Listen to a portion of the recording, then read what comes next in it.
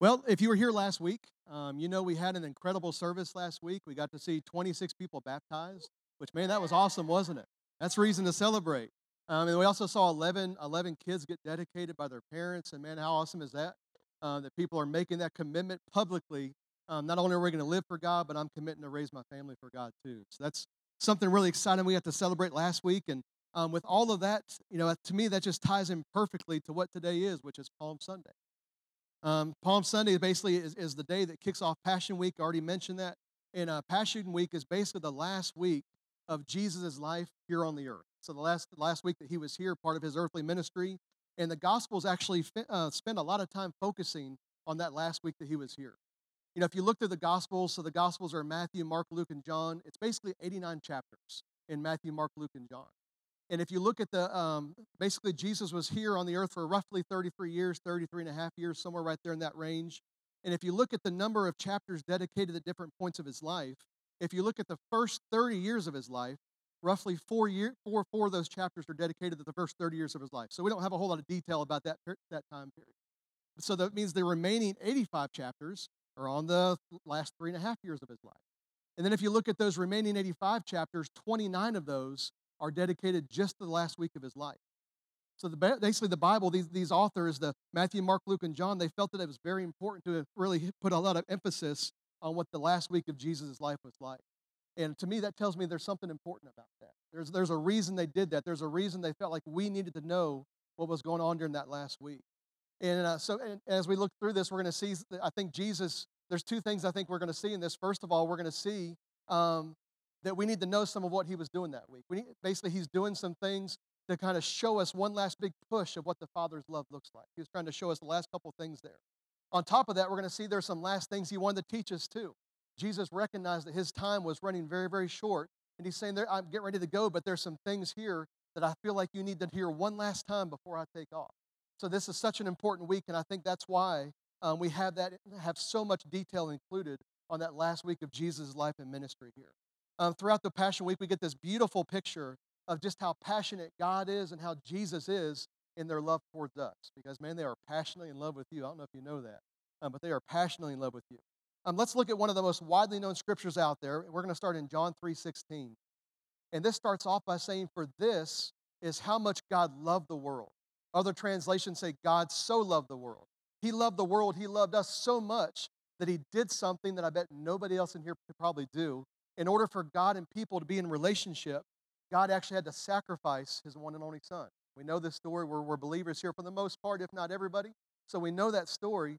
But we need to recognize that he made a sacrifice that most of us probably couldn't do. Now, I've been to a lot of churches through the years, and I know this is one of the most loving churches I've ever encountered. You guys love people like crazy. People walk in the door, and the first thing they say is, "Man, I can't believe how loved I felt when I walked in the door there." And as loving as you guys are, I'm betting that probably nobody in here would be willing to give up their child to save everybody in this room. I don't have kids myself, but I have two little nieces that I absolutely love and adore. And as much as I love you guys, I'm not sure I could give up them to save you guys. Just that's a very difficult thing for us to do, and yet God did that because He loved us so much. John 3 goes on to say He gave His one and only unique Son as a gift, so now everyone who believes in Him will never perish but experience everlasting life. I want you to feel that today. I want you to experience that incredible love that God has for you. I don't want this to be a scripture that we've read 1,000 times and we're just hearing it over and over again. I want you to experience his love firsthand today. Experience that passion behind it. Just experience how much he loves you. And that's my prayer for today before we leave, that you're going to know his love, not just by the words, but by experiencing it firsthand. You're going to feel loved when you walk out of this place today. That's one of my goals. That's what I'm determined. Another one of my favorite scriptures about God's love is found in Romans 5. And Romans 5 and verse 8 says, "But Christ proved God's passionate love for us by dying in our place while we were still lost and ungodly." So basically, Jesus proved God's passionate love for us. It wasn't just something where he says, "I love you," and that's all there is. There's actually some proof to it. He backed up his words with actions. God's a loving God. God was expressing his great love for us, even in the moments where our lives are the biggest mess they've ever been. God was expressing his great love for us, even in the moments when we were actively carrying the guilt and the shame of poor choices that we made. He was still expressing his great love for us in those moments. God so passionately loved us that he proved it. He backed it up. He put some action to it. He proved it that he loved us. That kind of passion demands a passionate response. That kind of passion from God should cause us to want to respond in passion too. We need to have the same kind of passion in our relationship with God that God has for us. Because man, He has an awful lot of passion for us. He's excited about us as people. So I encourage you today, determine that your passion level today. If you're not particularly excited about your relationship with God right now, I just encourage you before you leave here today that you start to take steps towards raising that passion level to meet where you're so excited. You're just as excited about God as He is about you. Because man, He is so excited about you. So with that in mind, let's jump into the beginning of Passion Week.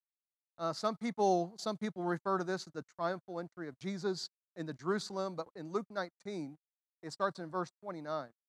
It says, when he arrived at the stables of Aniah near the Mount of Olives. So basically, that included two little villages. There was one called Bethpage and one called Bethany, and they were about 2 miles outside of Jerusalem. That's where these two villages are at. And it goes on to say, he sent two of his disciples ahead, saying, when you enter the next village, you will find tethered there a donkey's young colt that has never been ridden. Untie it and bring it to me. I want to pause there just a second because I want you to notice that Jesus hadn't seen the colt, but he knew the colt was there.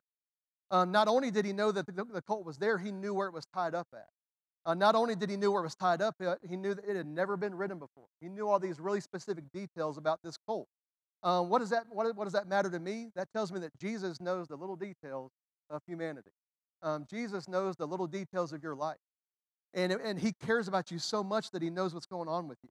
And He wants to orchestrate things in such a way when you're following God and being led by the Holy Spirit to where He can give you input and advice to where He can get involved even in the little things and cause them to work together for the good of those who love Him. God wants to be involved in your life. He knows what's going on with you. He knows the little details. He knows what you think about when you lay in bed at night. And He wants to get involved if you'll just let Him in and get involved in those areas. Since He knows every detail of our lives, why don't we just put our trust in Him? Say, God, you know what's going on here. Why don't you? I'm trusting you. I'm just going to follow and do what you tell me to do here. That's a little commercial there. Let's keep reading. That's not what we're talking about today. Verse 31. It says, if anyone stops you and asks, what are you doing? Just tell him this. It is needed for the Lord. The two who were sent entered the village and found the colt exactly like Jesus had said. While they were untying the colt, the owners approached them and asked, what are you doing? The disciples replied, we need this donkey for the Lord of all. So when I read stuff like that, I like to put myself in other people's shoes. I like to see things from their perspective. So I try to imagine that I just went to a car lot here in town and just bought a brand new car. No one had ever ridden this thing before. And I'm sitting there, I got the keys in my hand, and then two guys walk up to me and said, yeah, the Lord needs your car. And I try to think about how I'd respond to that. I'm not so sure. I'd say, okay, here's the keys. You take it, do whatever you want to, and bring it back when the Lord's done with it. I would really have to hear from God to respond that way. And yet that's exactly how this guy responds. They come and give him the story, and they say, okay, take the donkey. If the Lord needs it, the Lord can have it. And we see that in the next scripture, verse 35, because it says they brought the colt to Jesus. So the guy didn't fight him. He didn't argue with him. He said, well, the Lord needs it. Here you go. It says they placed their prayer shawls on its back. I love how the Passion says their prayer shawls, not their cloaks. And it says, and Jesus rode it as he descended the Mount of Olives toward Jerusalem. So essentially, Jesus starts what looks like a parade here. He's coming into town, and people are throwing their cloaks or their prayer shawls in the ground. And we're going to see that Jesus starts to ride through the town, riding on these things. The donkey's walking on these things, laying on the road there. Before we actually read that, though, I want to read another scripture, and I want you to see that this is actually the fulfillment of a prophecy given through Zechariah hundreds of years prior to this. So in Zechariah 9 and verse 9, it says, rejoice, O people of Zion. Shout in triumph, O people of Jerusalem. Look, your king is coming to you. He is righteous and victorious, yet he is humble, riding on a donkey's colt. How did Zechariah know that hundreds of years before Jesus actually did it? Because God set this whole thing up. Basically, if you look at the life of Jesus, he fulfilled so many Old Testament prophecies.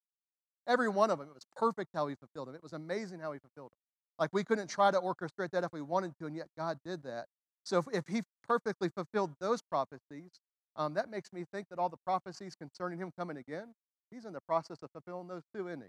So we can expect that, and we can also expect every prophecy he's given us, every promise he's made to us, we can expect that he's going to fulfill those too, because he's a God who keeps his word. He can orchestrate things so beautifully. So just put your trust in that. Even if there's something you've been believing God for that you haven't seen happen yet, don't worry, it's coming. You can put your faith in that. So Let's go back to Luke 19. I want to keep on going here. In Luke 19, verse 36, it says, as he rode along, people spontaneously threw their prayer shawls on the path in front of him like a carpet. Now, this isn't what the message is about today, but I was actually reading this scripture yesterday. And as I read through that scripture, I just felt like the Holy Spirit was saying that if there's a situation in your life, notice there it says that Jesus rode into town on their prayer shawls. So if there's a situation in your life where you're needing God to move in some kind of way you invite Jesus into that situation is through prayer. When you start praying and giving that situation to Him instead of trying to work that thing out yourself, you're inviting Him into that situation. He can come in and cause change to happen. As long as you're holding on to it, He can't do anything. But when you give it to Him, He can start working and molding and shaping it and turning it into something beautiful there. So that's just some encouragement there. This is another little side note. This is not what we're talking about today. I just want to tell you that if there's any area of your life where you're having a hard time right now, start giving that thing to God. Man, He wants to get in there and work and move so badly if you'll just give it over to Him and let Him do that. So let's keep reading. Verse 37.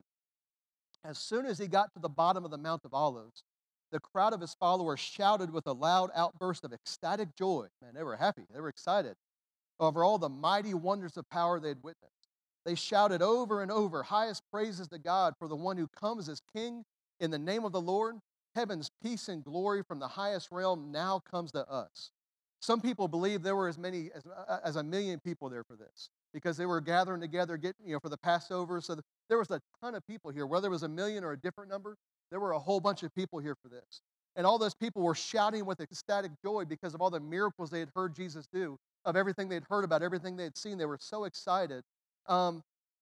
And one of the last things they would have seen just shortly before this is when Lazarus was raised from the dead. So you can imagine somebody that they knew was raised from the dead. This wasn't in the time where you could alter images and alter video and things like that. This is at the time where they knew he was dead. They knew he was wrapped up. They knew he smelled bad. And now all of a sudden he's alive. So they had this firsthand testimony of what had happened there. They had seen all this. So obviously these people were excited because the word had spread. Man, the miracle working Messiah, our Savior, is here. He's coming into town. And they're worshiping and they're excited about that.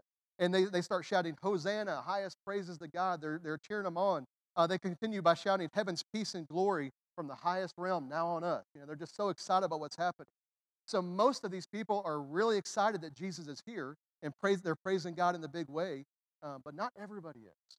In verse 39, it says, some Jewish religious leaders who stood off from the procession said to Jesus, Teacher, order your followers at once to stop saying these things.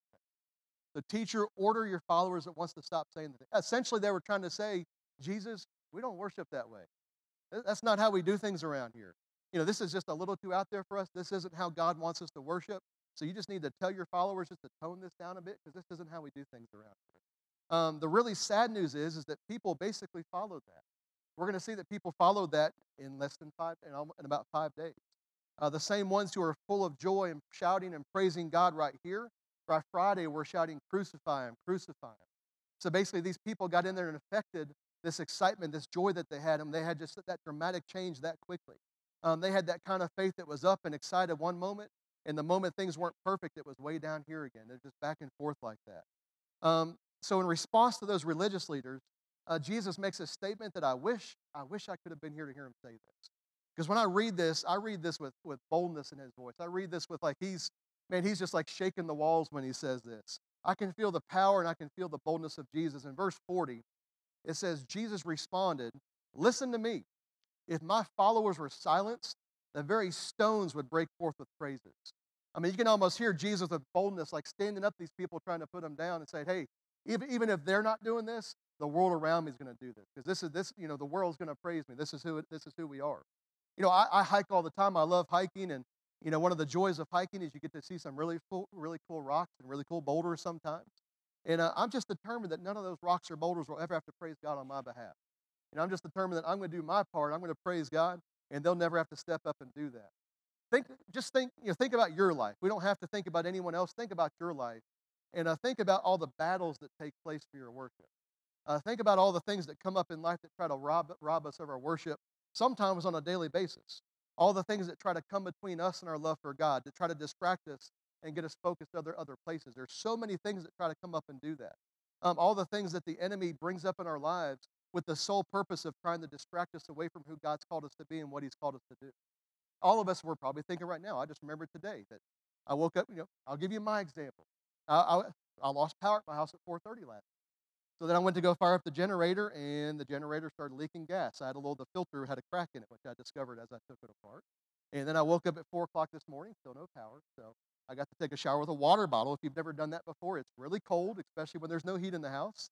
And then I finally get here to church. I get here to the church. I'm here at 6:12 this morning. So I'm already at the church at 6:12 this morning. And I look in the mirror for the first time since it was dark at my house. And I had this huge stain on my shirt. Like, where in the world did that come from? So fortunately, Walmart's open at 6, so I went to Walmart and bought a brand new shirt so I could actually look decent up here for you guys. So there's all these things that come up to try to distract us from doing what God's called us to do and being who God's called us to be.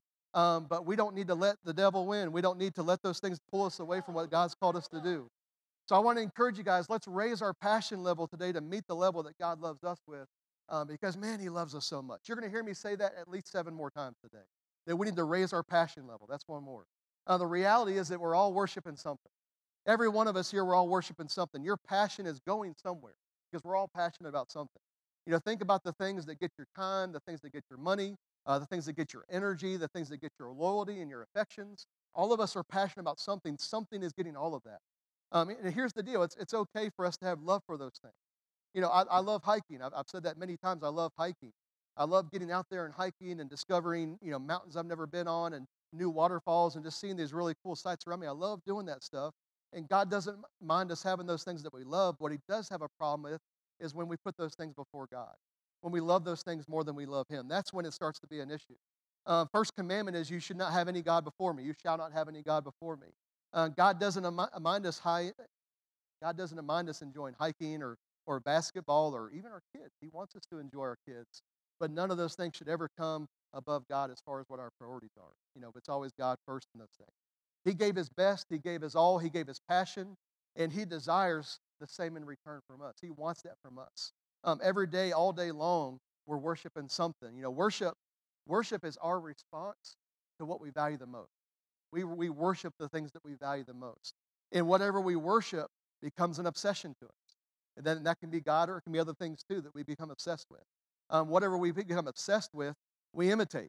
I teach in a middle school, so I get to see the TikTok dances all day long because people are copying, not from Hadley. Hadley doesn't do that. So whatever we become obsessed with, we start to imitate. And you start to see kids walking down the halls just doing these dances they learned on TikTok. They're obsessed with it, so they're imitating it. And then whatever we imitate, we eventually become. That becomes part of our identity. It becomes part of who we are. So what you choose to give your time, energy, passion, money, and affections to start to shape your life and start to define what you look like. Jack Hayford, some of you guys have probably heard of him. He made a statement one time that says, worship changes the worshiper into the image of the one worshiped. And that basically just sums up the same thing I just said there. So in other words, if we don't like who we are right now, a great first step is to take a step back and say, okay, what am I worshiping? I know I love God. I know I say I love God more than anybody, but if I actually look at my life and how I spend my time and my focus, what am I actually worshiping? And if it's something other than God, then okay, I know I need to make an adjustment. And I know that the more I put God in that first place, the more my life is going to start to imitate his, and the more I get molded into his image. And I start to see him when I look at my life. That's what we need to do. Maybe it's time to evaluate where we've set the affections of our heart because it's something that has your worship. Going back to the crowd on Palm Sunday, I think we can see that they had the wrong thing in their heart. Basically, 1 second they were praising Jesus. They had a faith in who Jesus was in that moment. And then 5 days later, they were like, okay, look, we're going to kill this guy. They had that quick of a shift right there. They weren't strong in their faith, but we're not like that. Nobody in this room is like that. I'm declaring nobody in this room is like that. I declare that we're strong in faith and that nothing's going to distract us from being everything that God's called us to be. If you look at the life of Jesus, man, he taught us so many important things. But there's one thing that he actually said was the most important. And we're going to look at that in just a second. But if Jesus said that there was one thing that was most important, don't you think that that deserves our attention? We should focus on that. Wouldn't it be wise for us to allow our hearts to be influenced and changed by whatever this thing is that God says is most important? Don't you think that's something that just really needs to become the focus of our lives? If Jesus himself said, this is what's most important. Do we agree on that? Do I need to keep convincing you? I can keep talking all day on this. Well, let's see what Jesus says. In Mark 12, in verse 28, it says, one of the teachers of religious law was standing there listening to the debate. He realized that Jesus had answered well. So he asked, of all the commandments, which is the most important? So this religious teacher basically asked Jesus, what commandment's the most important? What do I need to focus on? What's the most important thing that I need to be doing? And Jesus actually responds to him. He doesn't beat around the bush. He doesn't answer in a parable where they have to try to figure out what he's saying. He just flat out tells them this is what's most important. Verse 29, it says, Jesus replied, the most important commandment is this. Listen, O Israel, the Lord our God is the one and only Lord. Verse 30, and you must love the Lord your God with all your heart, all your soul, all your mind, and all your strength. In John 4:23, Jesus says that God is looking for worshipers. He's looking for worshipers. He's scanning houses and he's scanning businesses. He's scanning churches. He's scanning your workplace. And he's looking for people who are going to worship him in spirit and truth. He's just looking for worshipers everywhere. And the word translated worshiper there, if you go back to the actual original translation, it means to kiss the hand. And I know, does that mean that God wants us to kiss his hand? I don't know. That's kind of a weird way to think about it. But if you kind of break it down and look what he's actually talking about there, are there any dog people here? Let me ask you that. Anybody here who has dogs and likes dogs? Okay. I have a dog named Molly. And if I've been gone at work all day, as I pull up the driveway, I can look at the window on the side of the house, and I can see Molly with her paws up on the window looking out for me. Like she's already got her eyes locked on, waiting me to get there. And then by the time I make the loop up and I park in the parking spot there and I get to the glass door, she's standing there at the door and her whole back end's just like wagging back and forth. She's so excited to see me. And then as soon as I walk in the door, open it, they're sniffing, there's nuzzling, there's howling. I mean, it's like a party every time I walk in the house there.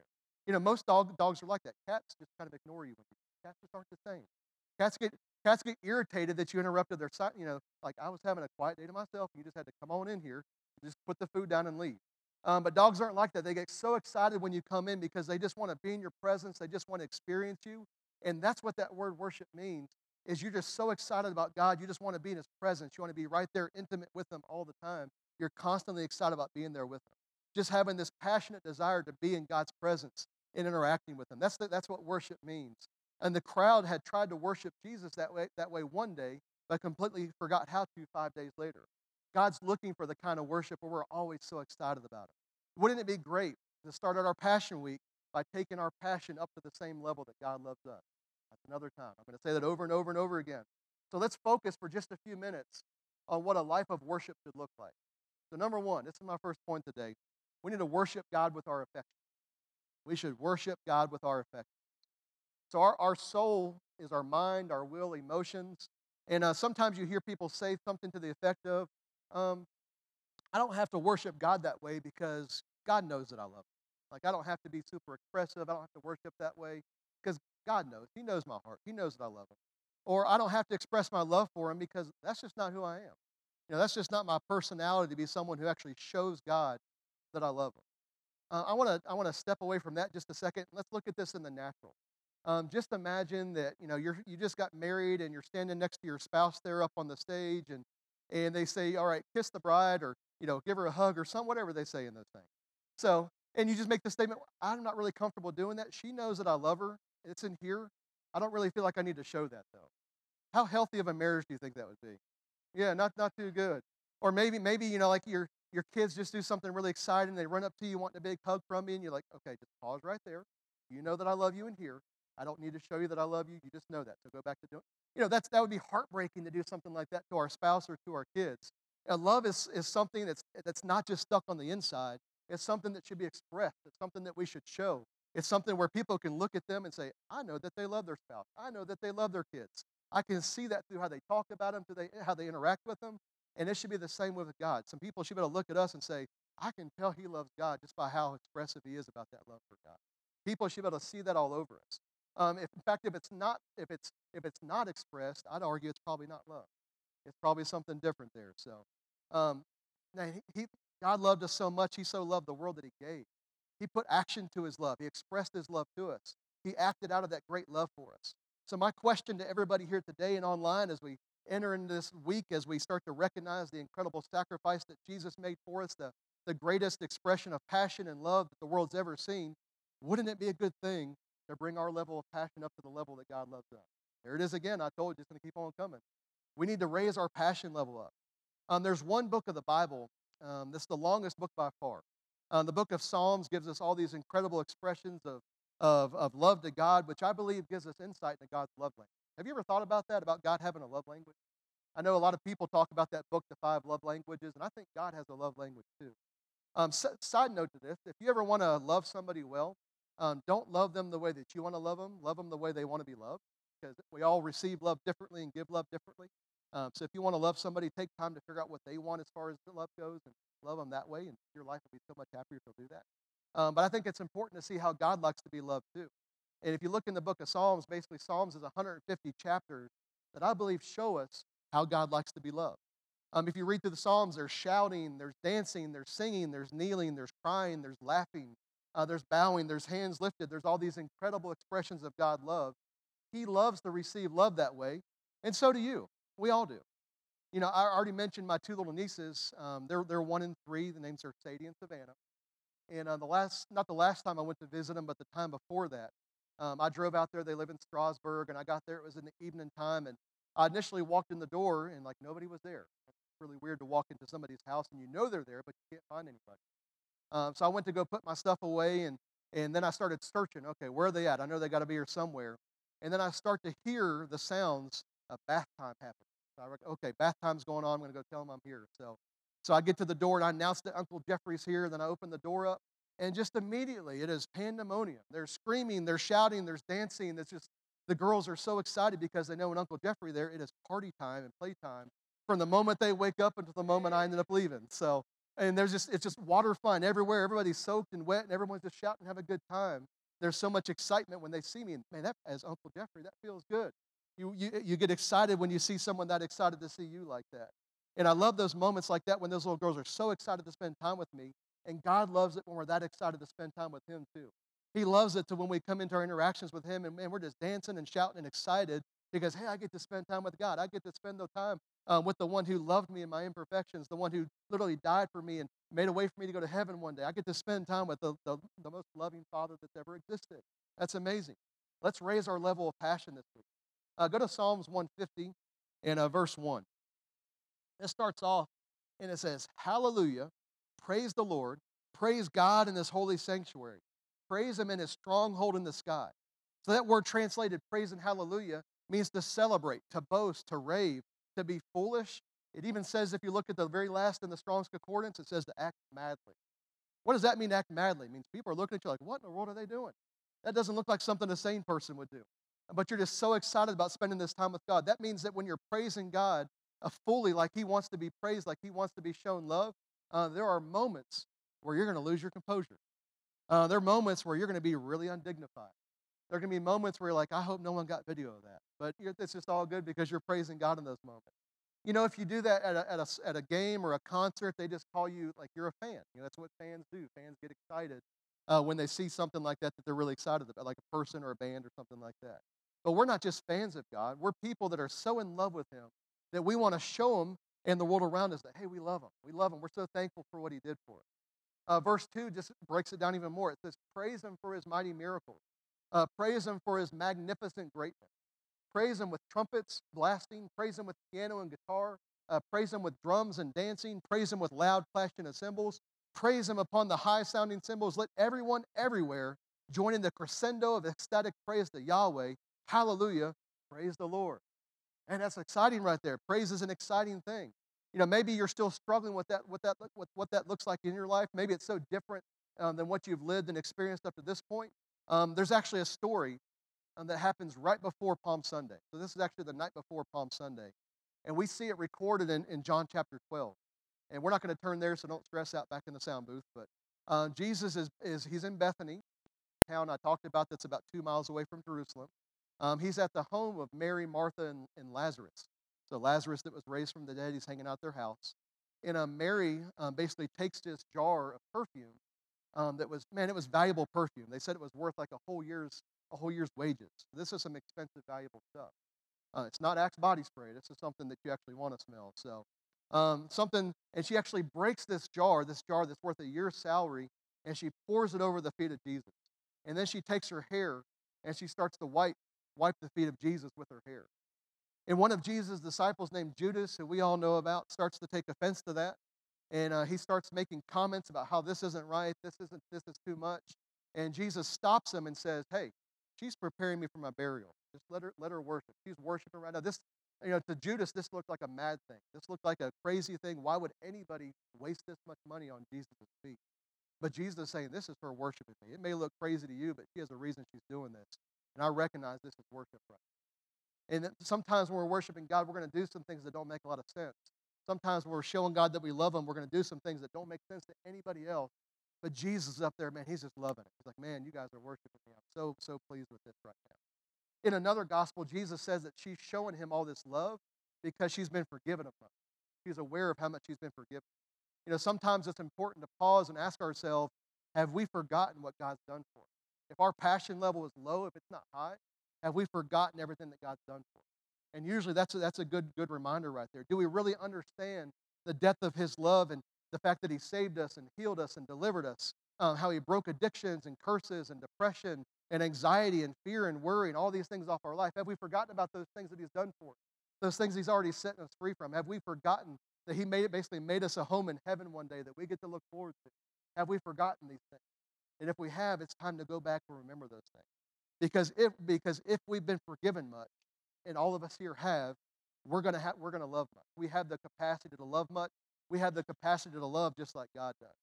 I remember years ago, and some of you guys may have heard this testimony or may have heard this story too, but years ago, Philip Baker was here, and he used to talk about how this scripture bugged him a lot because he said as far as people's stories go, so many people have these stories of all these terrible things that they did in their life, drugs and all the party lifestyle and all this crazy stuff, and he said, and then they say, but God saved me and God delivered me, and they had these amazing testimonies. And he said, I didn't have that. He said that I basically was a church kid. I did what I was supposed to and lived that kind of life. And he said that scripture used to bug him because he used to think, okay, if the scripture says that those who've been forgiven of much can love much, does that mean that I can't love as much as other people who have a worse testimony? And he said that used to bug him. Like, does it mean I'm not as capable of loving people as these people are? And he said that as he started to seek God about that, what God opened up to him is that as far as God's concerned, there's no one who needed forgiveness more than somebody else. We all needed the same level of forgiveness, regardless of what your past or your story looks like. And basically, if you're aware of what He's forgiven of you of, if you're aware of the fact that He has saved you from hell and given you a place in heaven, if you're aware of that, man, we are capable of loving people just like God loves us. We're capable of loving ourselves just like God loves us. We're capable of loving at His level. If you ever find yourself, and I think this is a really cool example I discovered this week. If you ever find yourself driving by the Marine Corps Air Station in Cherry Point, North Carolina, basically it's right there along some major roads down there, and there's because it's an air base, aircraft's always taking off. And I saw pictures of this for the first time this week. I never heard this before. But if you look outside the gate of it, basically they were getting lots of complaints of noise and stuff because obviously aircraft make a lot of noise. And there's actually a sign outside this base that says, "Are you ready for this?" You can take this and apply this to your life too. It should apply to all our lives. But the sign outside the base says, "Pardon our noise. It's the sound of freedom." That's what's outside this Marine Corps Air Base. Pardon our noise. It's the sound of freedom. That's the sound of somebody. We should wear that around our necks everywhere we go. Pardon my noise. That's the sound of freedom. I know what I've been set free from. I know what I've been delivered from. I know what God saved me from. I know what He healed me from. This is just noise celebrating the freedom that He paid for me. Is anybody in here grateful for what God's done for you? Let me just ask you that real quick. Okay. I just want to make sure I'm talking to the right people here. So, everything in me wants your level of passion to come up to the level of God's passion for you. I want you to leave here just so excited about God and just like knowing experientially just how loved you are. Like not just words on a page, but you're experiencing God loves. I want you to leave here with that. So we need to worship God with all our heart and soul, but it doesn't stop there. Number 2, we need to worship God with our attention. God wants us to have Him on our mind. God wants us to have Him on our minds all the time. He wants us to give Him our attention. When my dad passed away, it's coming up on 5 years ago now, I discovered that one of my primary love languages was quality time. Like, I just want to spend time with people. I don't care about gifts. I don't care about you buying me anything. If you're somebody I love and care about, I just want to spend time with you. Like, I love making memories because that quality time is important. I just want to be in the presence of people that I love and care about. And God wants to be on our minds so much that we have that same desire. That God, I just want to be around you. I just want to be in your presence. I just want to spend time with you. God just wants us to to say, God, you're more important to me than anything else, and I'm prioritizing time with you. Let's take it a step further. God wants to be part of your schedule. He wants to be in your, if you're someone like me who you look at your phone and like every day has like 6 things between work and personal life that you have to get done that day, God wants to be in there too. Says, hey, make time for me and don't give that up to anybody. Romans 12 and verse 2, I love how this says this in the Message. It says, don't become so well adjusted to your culture that you fit into it without even thinking. Instead, fix your attention on God. You'll be changed from the inside out. So don't become so obsessed with life around us that all of a sudden we don't have room for God anymore. We need to fit Him in that schedule and make Him our priority. You become I already said this, you become the thing that you worship the most.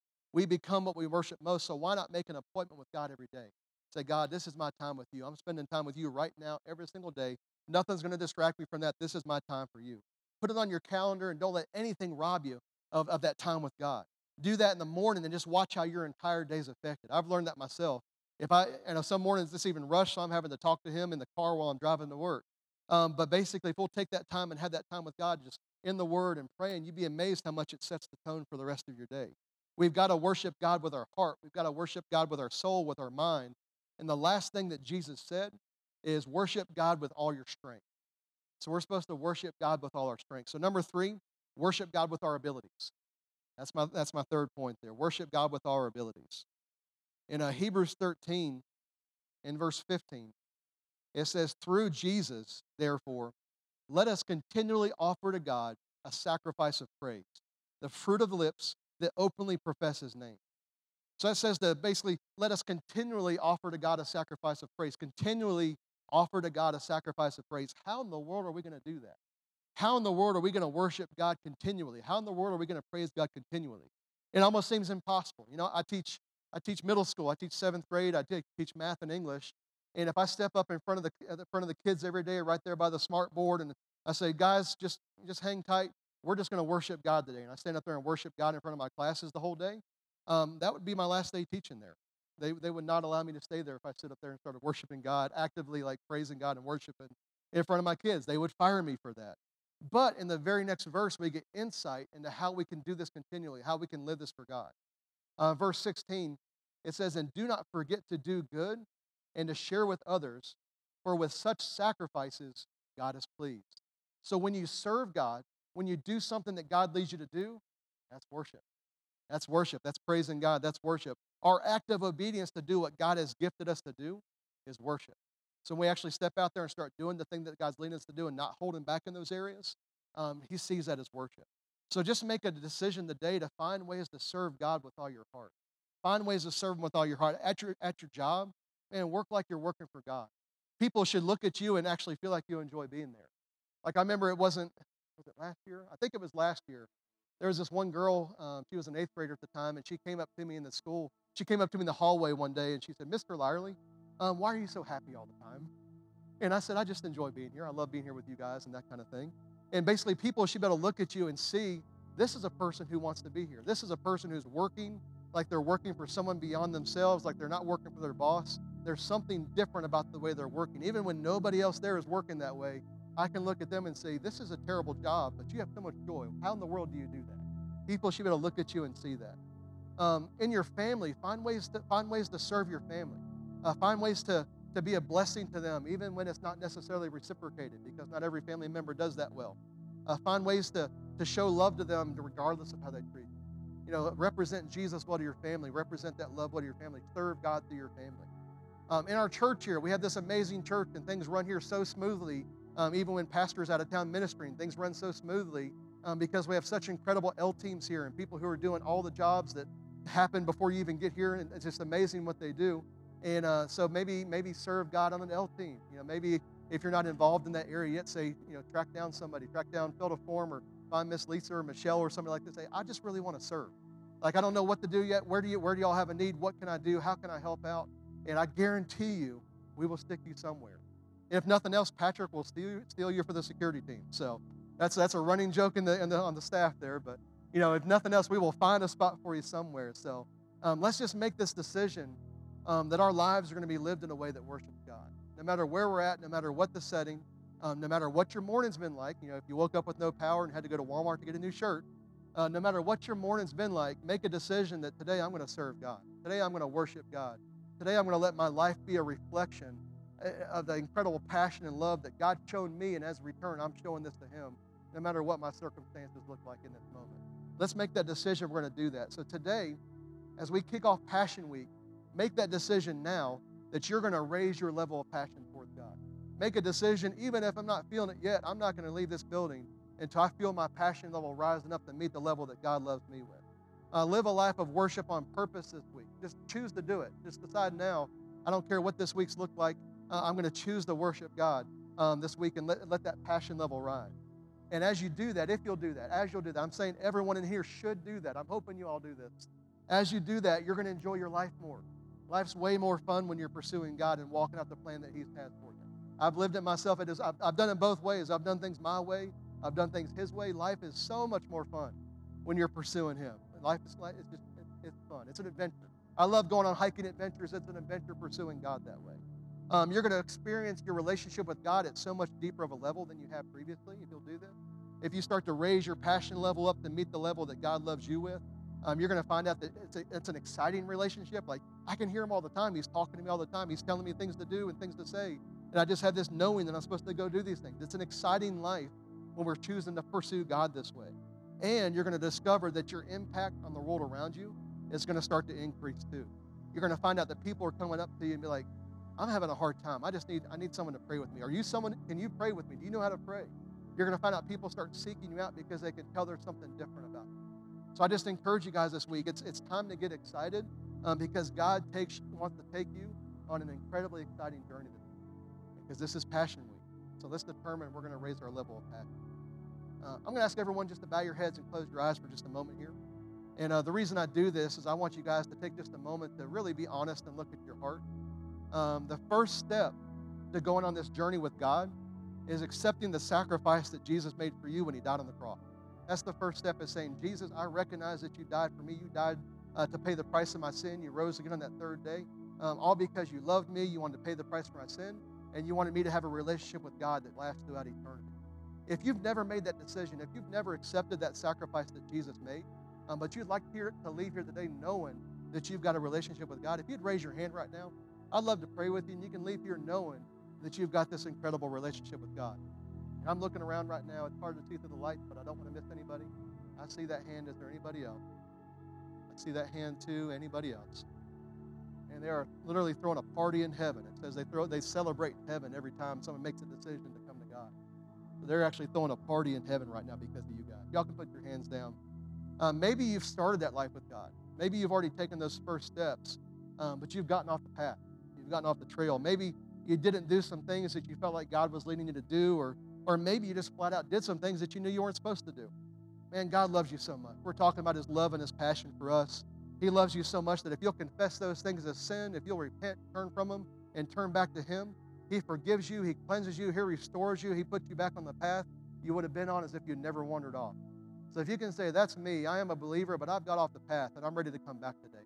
I'm ready to get back on this trail again. If you'd raise your hand, I'd love to pray with you as well, and we can make this commitment that, okay, from this moment on, I'm leaving pursuing God's best for my life. And I see some more hands popping up for that too, which is awesome.